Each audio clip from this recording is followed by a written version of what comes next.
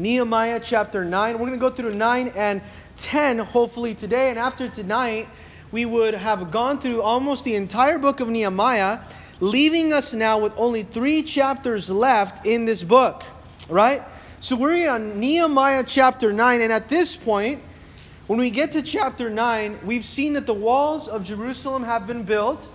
We see that Nehemiah now is introducing to us Ezra the priest, who reestablishes the word of God. He brings in the book, right, of the law. And we see the spiritual revival that takes place because of the word of God. And that's exactly how revival is maintained, through the word of God and through prayer. But now as they hear the word of God, the nation of Israel, they are convicted in their hearts because of their sin. And this conviction from the word of God draws them to come and to fast and to pray and to mourn. And here we get in chapter 9 the longest recorded prayer ever in the Bible. The longest recorded prayer in the Bible. Because they're coming in with true repentance. We ended with a note last week that true repentance desires to come to God in prayer.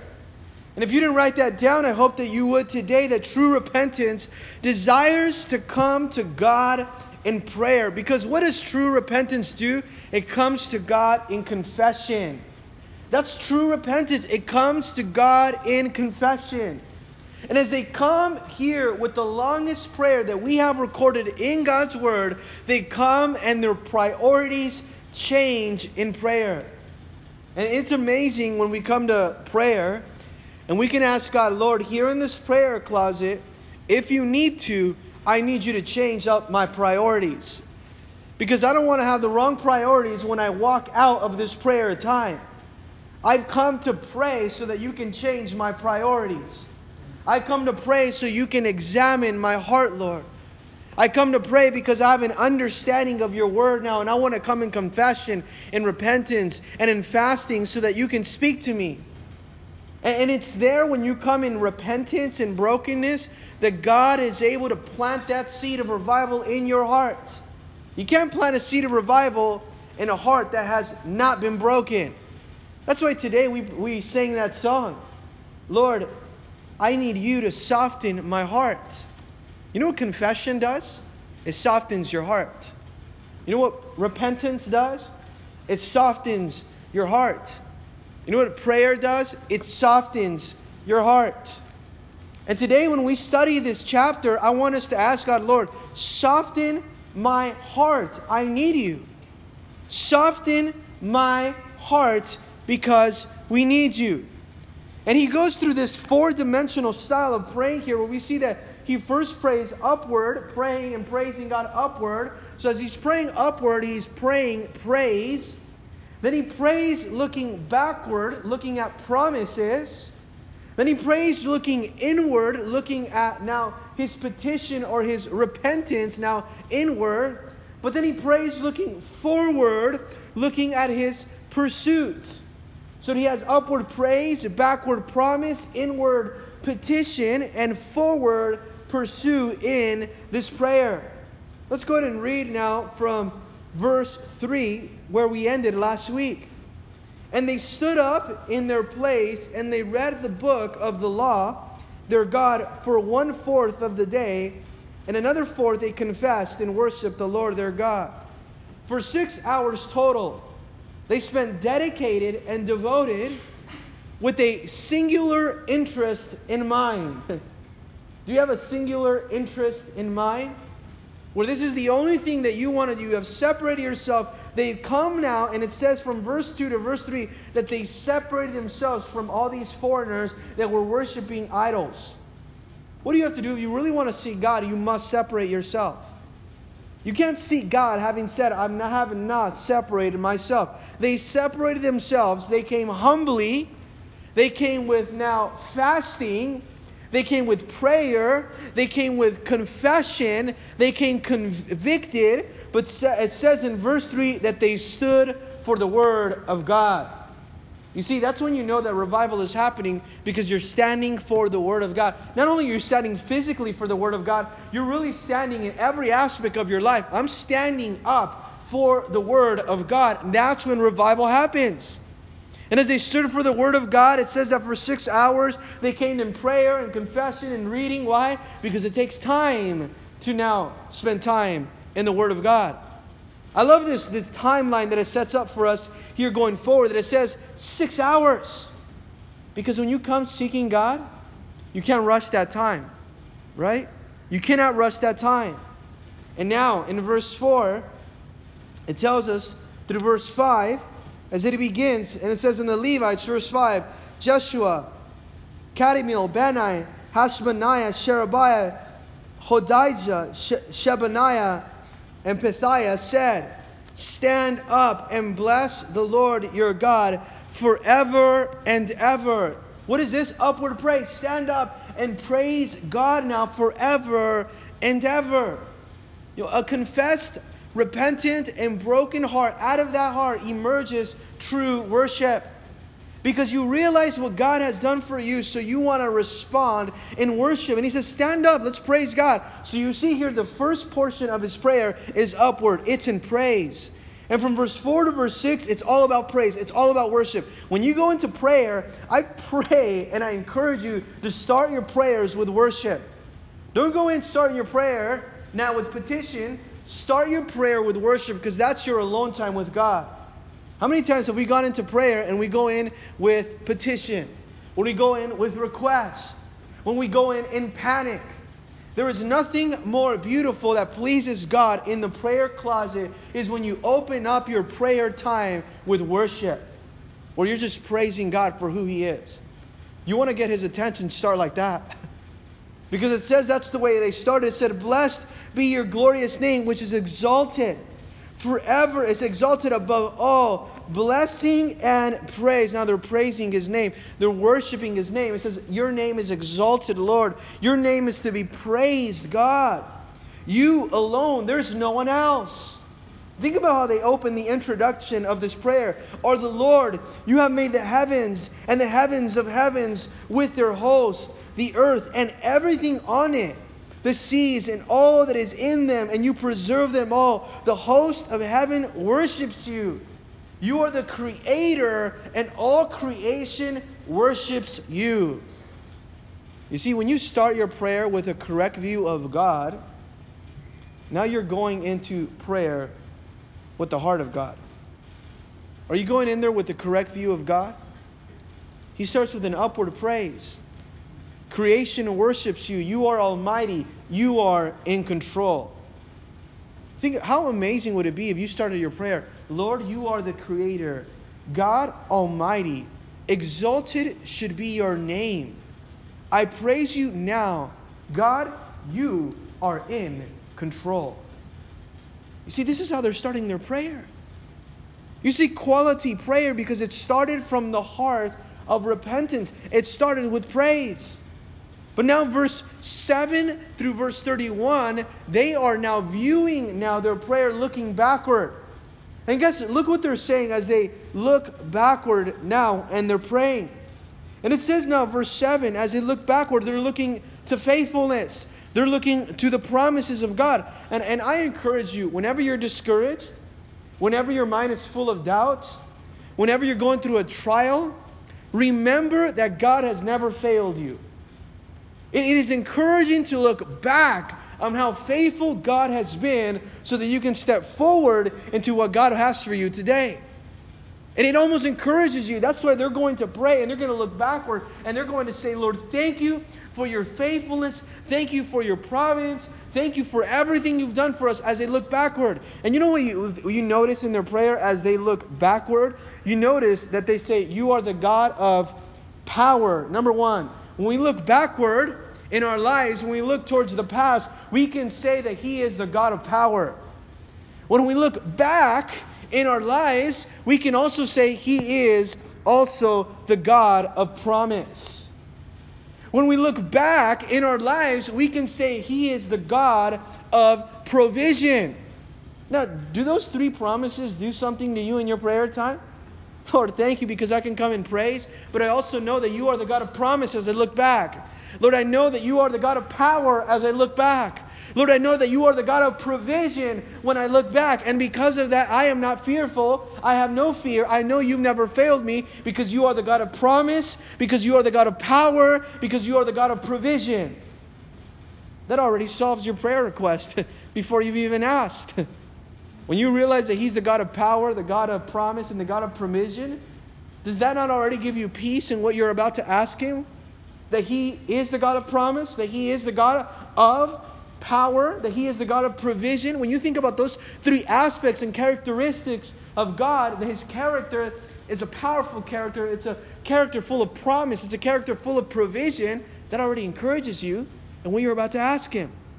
But verse here 7, as they look back, they say, you are the Lord God who chose Abraham. They're going back to their genealogy and their ancestors. If you look back at the story of what God has done for you, Lord, thank you because you chose to use me.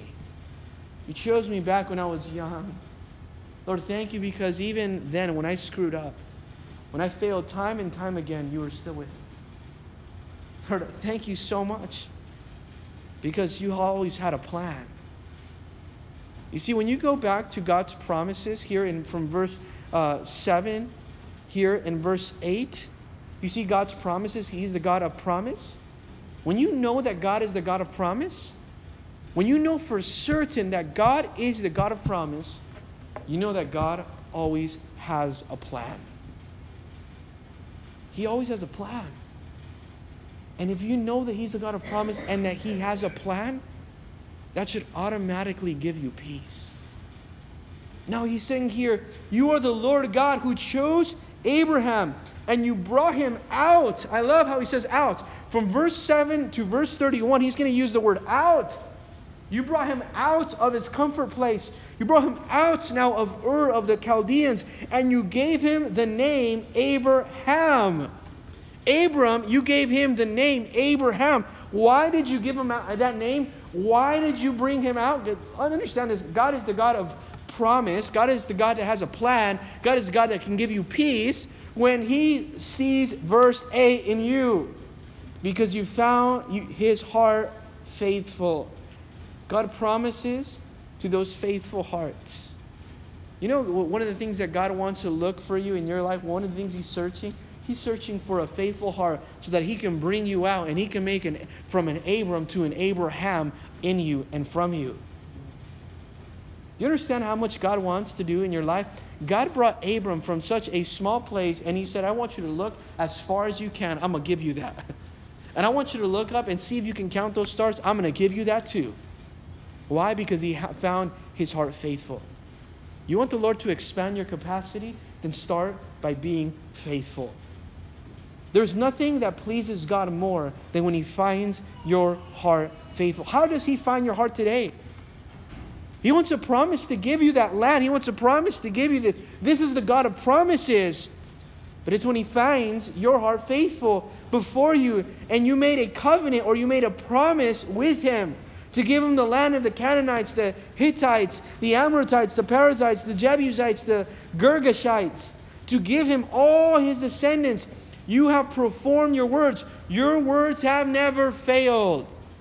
Is this amazing when you go to God in prayer and you say, Lord, you're the God of promise and your words have never failed? You keep your promises to us. You are the God of promises.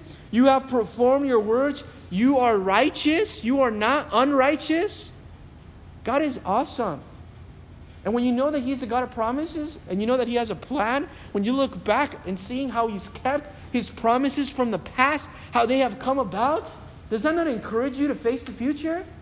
Does that not encourage you in discouragement and doubt and trial and tribulation, that I look back and I can see that God promised something and that He made it and He brought it to pass? Now in verse 9 through now verse here 12, you see that He is the God now of power. From verse 7 to verse 8, you see He's the God of promise. From verse 9 through verse 12, you see that He is the God of power. You saw the afflictions of our fathers in Egypt. He goes back from Abraham, all the genealogy of how the nation of Israel began, right? And how they went to now the land of Egypt, and then they became in bondage now in Egypt. And that they were being afflicted in distress. It says, you saw the affliction of your fathers in Egypt, and you heard their cry by the Red Sea. You saw them back in Exodus. And look what it says.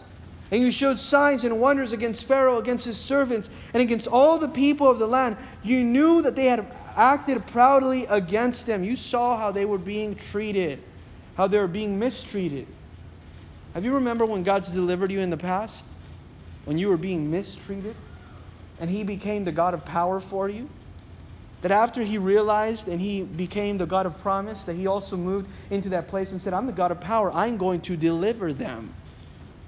You saw how we were being mistreated and you delivered. It says here, so you made a name for yourself as it is this day. And you divided the sea. You split the sea. You made a way where there was no way, verse 11, before them, so that they went through the midst of the sea on dry land. That's amazing. You would ask yourself, Lord, I am so discouraged. But you can look back and say, do you remember when God parted the Red Sea? Do you remember that month that you thought that He was not going to provide, but then He provided? Do you remember that time when you were praying and you didn't know where the answer was going to come, and last minute God parted a Red Sea for you? Does that not encourage you to face tomorrow? Does that not make you think like, oh, that's amazing. I remember when He parted the Red Sea, so of course He can do it again. Because He is the God of promise. Because He is the God of power that He can deliver. Because He can make a way where there's no way. And it says, and their persecutors you threw into the deep as a stone into a mighty waters. You delivered me in the past. You're going to do it again, Lord. Moreover, you led them by the day with the cloud pillar, and by night with a pillar of fire. Do you remember when He was leading them? You led them. Thank you, Lord. I feel so lost.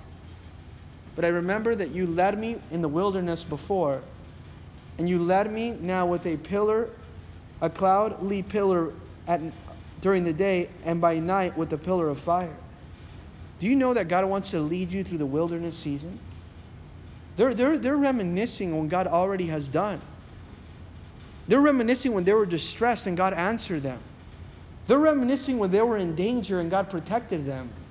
They're thinking back when the Red Sea was there and they had nowhere to go, but God parted the Red Sea and He protected them and He made a way for them. They're thinking about when God led them and provided a way by day and by night, no matter what circumstance it was, that God was with them. That God never left their side. It said you led them by day with a cloudy pillar and by night with a pillar of fire to give them light on the road which they should travel. Well, today God wants to give you light on the road that you're traveling on. And I don't know how dark that road looks. I don't know how empty that road looks. I don't know how much dry that road looks. But God wants to give you light in that road that you're traveling. And in verse 13 it says, you came down also on Mount Sinai and spoke with them from heaven. You gave them just ordinance and true laws, good statutes and commandments. What did He give now in His presence as He came down to speak with Moses? He came, He gave His presence, but He also gave His word. And you spoke to them. You made known to them your holy Sabbath and the commandments and the precepts, the statutes, the laws by the hand of Moses, your servant. You spoke to them through what? Through your word that you gave them. Lord, thank you because we can remember that you spoke to us through your word. You taught us. You instructed us. You gave us the precepts, the statutes, the commandments. And in verse 14, in verse 13 and 14, it says, you made known to them.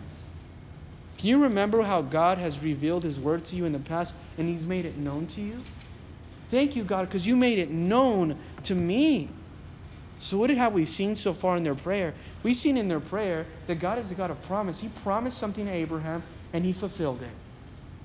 Then He is a God of power because He now delivered them from the hand of Pharaoh and gave them His word and spoke to them.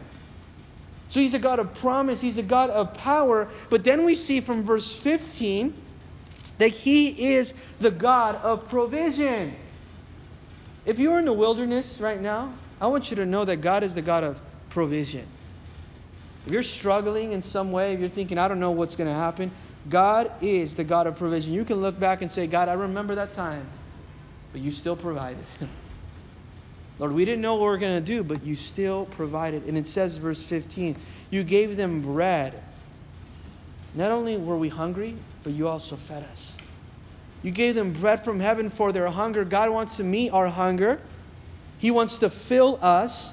And you brought them water out of the rock for their thirst and told them to go in and possess the land. God gave you substance. God gave you provision. God supported you. He became the water of life for you in the wilderness. He became the bread of life for you in the wilderness. And He gave you that. He provided for you. Only so that He can tell you, go in. You know what God provides for you? Because He wants you to step in to His promises. God doesn't provide for you so that you can step back. God provides for you so that you can step in.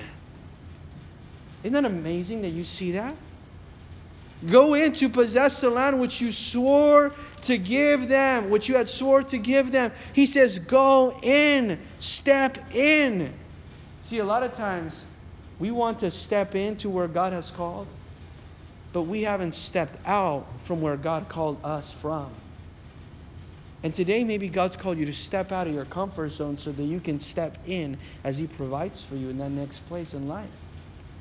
Do you see how they're looking back here and they're thinking about how faithful God is? When you look at the promises of God from the past, when you look at the power of God from the past, when you look at the provision from the God in the past, how can you not take a step of faith today? How can you not be obedient today? It makes me want to take a step of faith now today after I think about God, how He's been for us and to us in the past, how He promised it and it came to pass.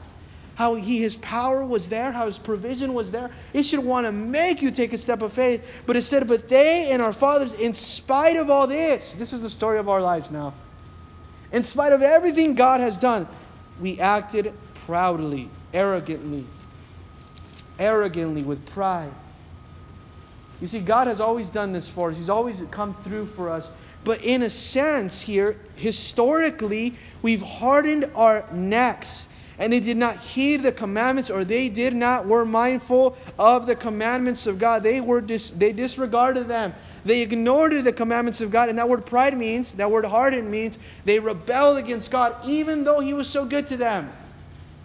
Think about how good God's been to us. And even though He's that good, we still harden our hearts. Today we have to ask God, soften my heart. Because He's been too good for you, so you can walk around with that hard heart. God has been way too good to you so that you can be walking around with the hard heart. God has demonstrated His promise. He's demonstrated His power. He's demonstrated His provision. You have no reason to walk around with the hard heart. And look what it says here. We rebelled. We hardened our necks. We did not heed the commandments. We said, I don't care. And look what it talks about here in verse 11. They refused to obey. The word refuse, it's an act of the will. It's not that they couldn't. It's that they wouldn't. They chose not to. We refused to obey, and they were not mindful of your wonders. They forgot about how wondrous you were, that you did among them, but they hardened their necks. They forgot to think about how wonderful you were. They hardened their necks, and in their rebellion they appointed a leader to return them to their bondage, but you are God, ready to pardon. What did they do when they hardened their necks? They said, you know what? Let's go back now. Let's make an idol. Let's go back now. They wanted to go back into bondage. That's the story of our lives, where you say, you know what? I'm going to choose second best for me. When God is saying, I've already demonstrated how good I can be for you. But look at, this is amazing in verse 17, that God is ready to pardon. In spite of our unfaithfulness, God is so ready to forgive. In spite of us always coming up short, God is ready to forgive. In spite of us hardening our neck, God is ready to forgive. In spite of us saying, you know what, I don't want God right now, God is ready to forgive. Because here it says, in the past, what did we do? We turned our back on God.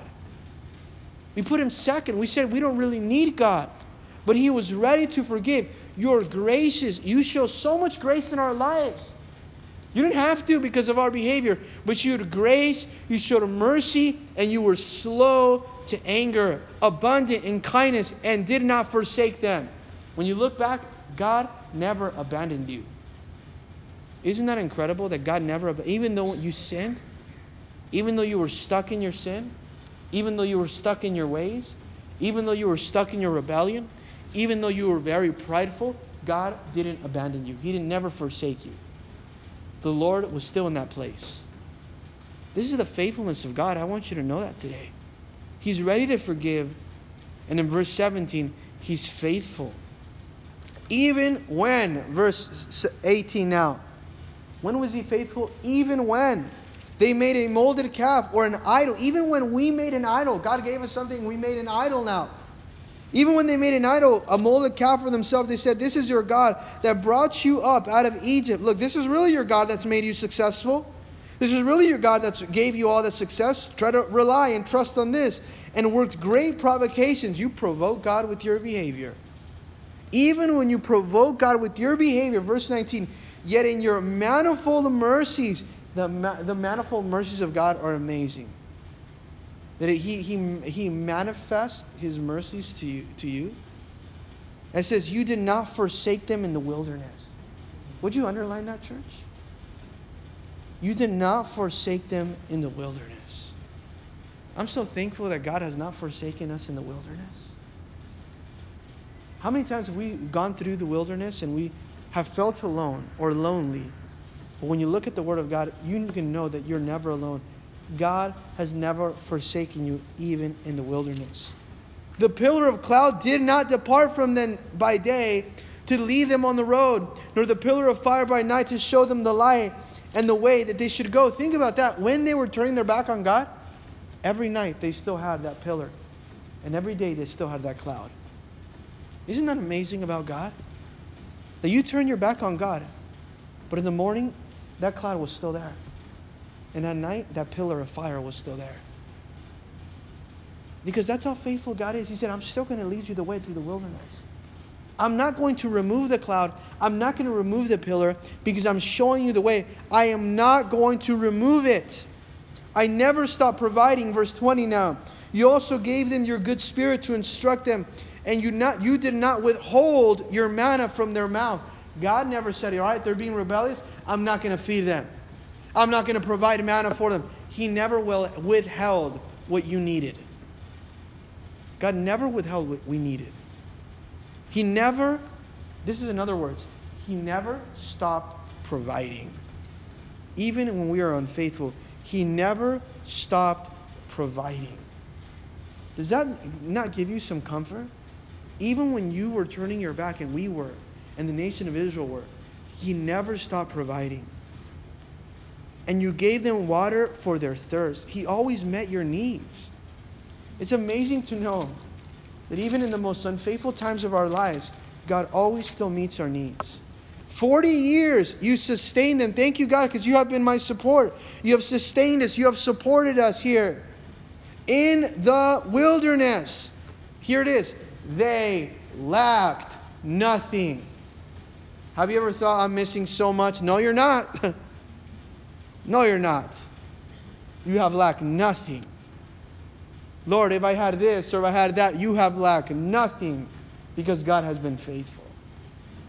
They have lacked nothing. For 40 years, you didn't lack nothing. Their clothes did not wear out, and their feet did not swell. I was reading this yesterday. I was like, Lord, thank you so much that since this ministry began, we've never lacked nothing. It makes me want to just take another crazy step of faith. And it should make us want to step deeper into what God wants. I mean, when you look back, you've been this good. If you've been this good, imagine what you can do if we stepped out even further. We're not going to lack anything. It makes you want to be and do more meaningful things for God. It makes you want to be more meaningful in your life. I've never lacked anything, so why am I worried?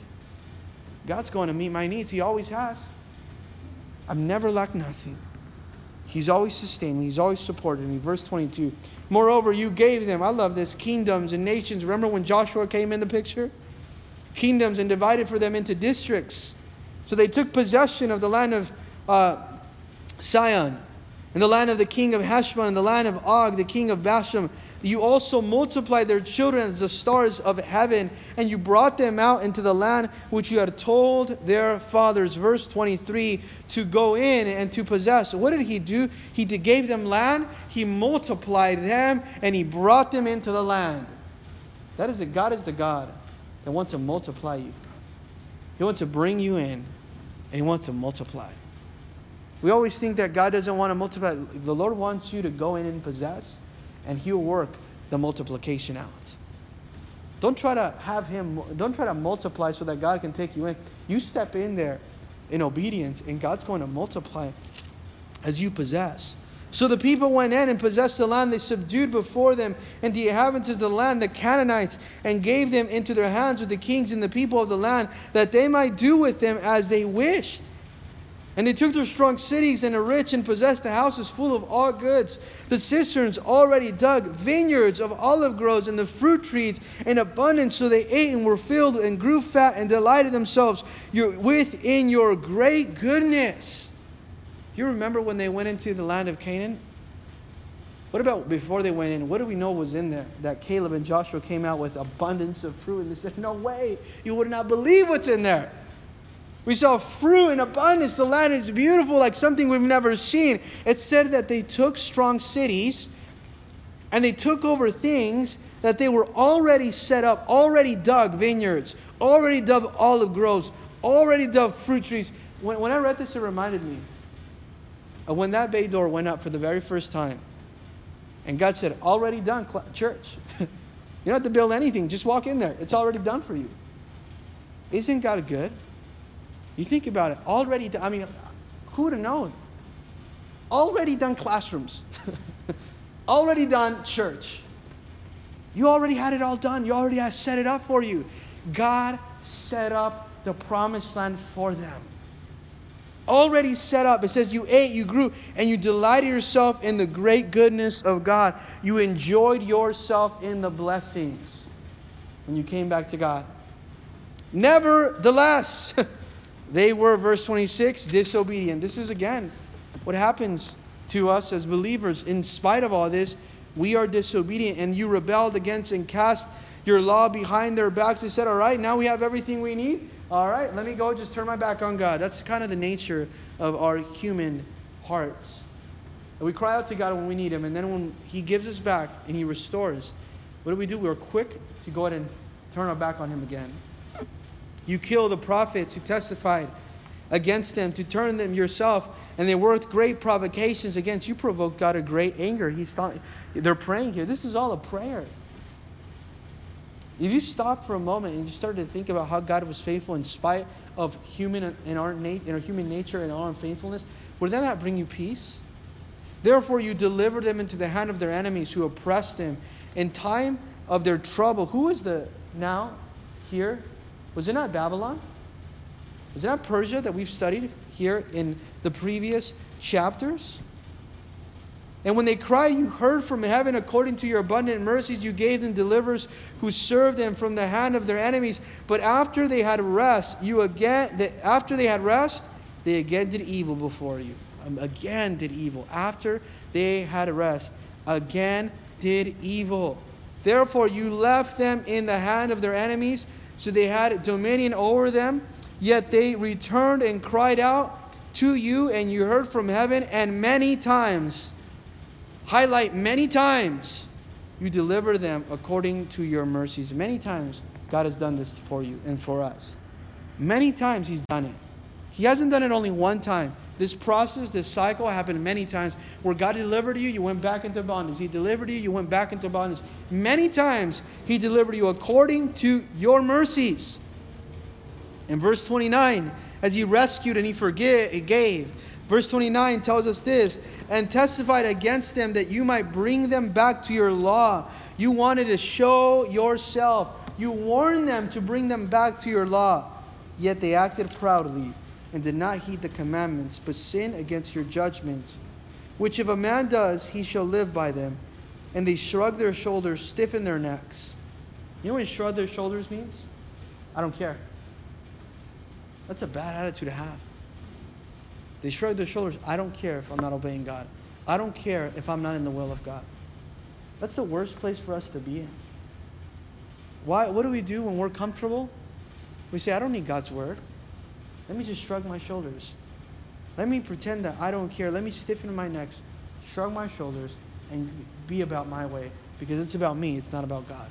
We got to be careful that we don't have a hard heart. That we don't have an I don't care attitude. That you don't sin willfully.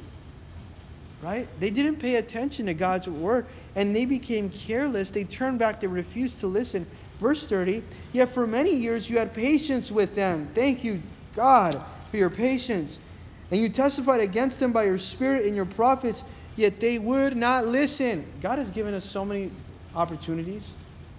Opportunity after opportunity after opportunity after opportunity, yet they did not listen. And it says, therefore you gave them into the hand of the people of the lands. Nevertheless, in your great mercy, again, God's great mercy. Verse 31, God's great love. Verse 31, God's great compassion. You didn't utterly consume them. You didn't forsake them or abandon them. Why? Because you are God, gracious and merciful. Amen. Thank you, Lord. Even then, you did not forsake us. Even when you warned us, because of your great mercy, you never abandoned us. You never destroyed us, because God is faithful, even and in spite of our human, sinful failure. You will fail, but God will never fail you. God will never fail. He has never failed us. And when you take a realistic view of the past, you look at the past, it can provide you not only assurance for the present, confidence for the present, but it can encourage you. Say, God, thank you because of what you've done in the past, and I know you're going to do it in the present, but it can ensure you that in the future, God's going to ensure a better future for you. But we must come to Him in this type of prayer. This is all them looking back at what God has done, at His promise, at His power. And also looking back, not only at His promise and His power, but they're also looking back now. When you look at these verses, they're looking at how faithful God has been in His provision. Let's look to see from verse 32 to 38 in the last 6 verses of this chapter, and how they look inward now. They have looked upward in praise, back at His promise. Now, but let's look now inward in repentance, because they examine. Now therefore, God, this is the great, mighty, and awesome God who keeps His covenant and mercy. Do not let the trouble seem small before you that has come upon us. Do not think this is so insignificant to us. This means a lot to us, Lord. Our kings and our princes and our priests and our prophets, our fathers, and all our people from the days of the kings of Assyria until this day. Think about this, Lord. We have been unfaithful from all this time. However, you are just in all that has befallen us. You have not been unfair to us. Sometimes we think, oh God, you're so unfair. This is so unfair. It's not unfair. God's a just God. He's never been unfair. For you have dealt faithfully, but we have done wickedly. This is the nature. They're going back and they're saying, Lord, you've never been unfair. We've done wickedly. That's repentance. That's looking inward. Lord, you've always been fair. You've always been gracious. I'm the one that's been now sinful and rebellious and hard at neck. You never turned from us. We've been unfaithful. Neither our kings, nor our princes, our priests, or our fathers have kept your law, nor heeded your commandment, your testimonies, which you have testified against them. For they have not served you in their kingdom. All these leaders never served you. They weren't godly leaders. All these kings always turned their back. It says, or in many good things that you gave them, or in large or in rich land which you set before them, nor did they turn from their wicked ways. God, when Lord, you gave them little, when you gave them a lot, whatever it was, in large and in rich, that you set before them, they did not turn from their wickedness. They did not turn from their wickedness. Do you see how they go and they look inside and they say, Lord, I know you're looking into my heart. I like what the psalmist said, Lord, search my heart and try me and see if there's anything that doesn't please you. You know what they were doing? They were being honest. They were being transparent. They weren't trying to play the part. And they start to look inward in repentance, saying, Lord, we've been wicked, we've sinned, but you've been faithful. From verse 36 through verse 38 now, you see them looking forward in their prayer now. Because it doesn't stop at repentance. It stops when it continues. I'm sorry. It doesn't stop at repentance. It continues when you're saying, all right, I'm going to make a decision today of what it's going to be like going forward. Repentance brings you to confess. But then you have to make a decision of what it's going to be like going forward. So what is it going to be like going forward? Are you going to choose to continue with the hard heart? He's going to look what they do. Here we are, servants today. Going forward, here we are, Lord, servants today. But when we use that word servants, we're slaves of people, of man. And the land that you gave our fathers to eat its fruit and its bounty, here we are, servants in it. Lord, you gave us all this land and we became slaves in this land. Lord, you gave us all of this and we became slaves to these people. Instead of being a servant for God, we became a servant for man. What a tragedy. They were intended to be servants of God and they became servants of man. It says here we are, and it yields much increase. All this land is giving and benefiting so much, but to the kings. We're not able to be blessed with everything you gave us because it's all going to the kings. You have set over us because of our sins. These foreign kings were getting all the benefit of the land that was intended for the people. They were serving man. They couldn't serve God directly. Also, they have dominion over us, our bodies and our cattle at their pleasure, and we are in great distress. You know when you become in great distress? Because the enemy comes and he takes the cattle, he takes the fruit, he takes the blessing, he takes everything from you. And you become now very miserable until you cry out to God and say, I'm going to make a decision. This day going forward, it's not going to be the same. This day going forward, it's not going to be the same. Because verse 38, they come to a place where they make a decision and they renew now. They make a decision to renew. And because of all this, we make a sure covenant and write it. Put it in writing. There's something that's important about when you put it in writing. Lord, it's going to be different from now on. I'm going to put it in writing now. Have you ever written something in your Bible maybe, or in a journal, whatever it is that you take notes in? I'm going to put it in writing that it's going to be now different. I'm going to renew my obedience to God. Have you ever wanted to go somewhere and you know that, I don't trust them. So can you put that in writing real quick before I leave? You sure you're going to do that? Yeah, all right, put it in writing for me.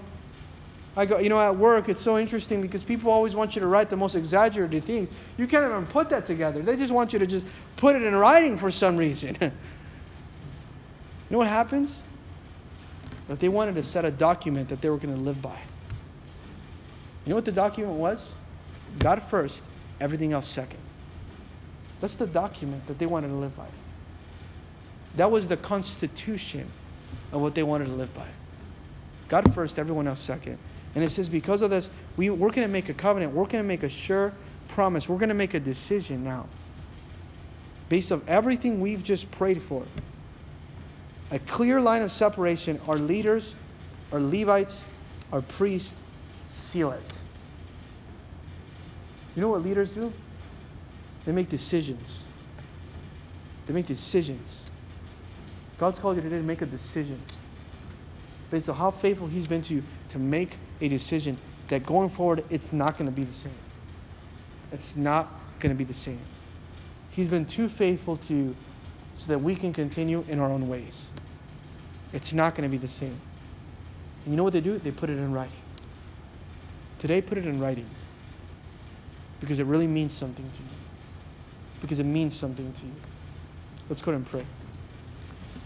Lord Heavenly Father, we thank you, Lord, for your word. We thank you, Lord, because when we look at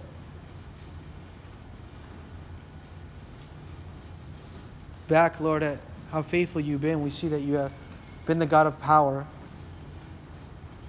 the God of promise, and the God of provision, Lord. You never failed us. We've never lacked anything. Lord, we've seen our rebellion, how we hardened our heart, God. But you've still been faithful. And as we look forward, we want to make a decision that it's not going to be the same. We're not going to have a proud attitude where we think we're right and everyone else is wrong. We're not going to just shrug our shoulders and walk away. We're here because we want to make a commitment, because we want to put it in writing. That's not going to be the same. In Jesus' name we pray. Together we said.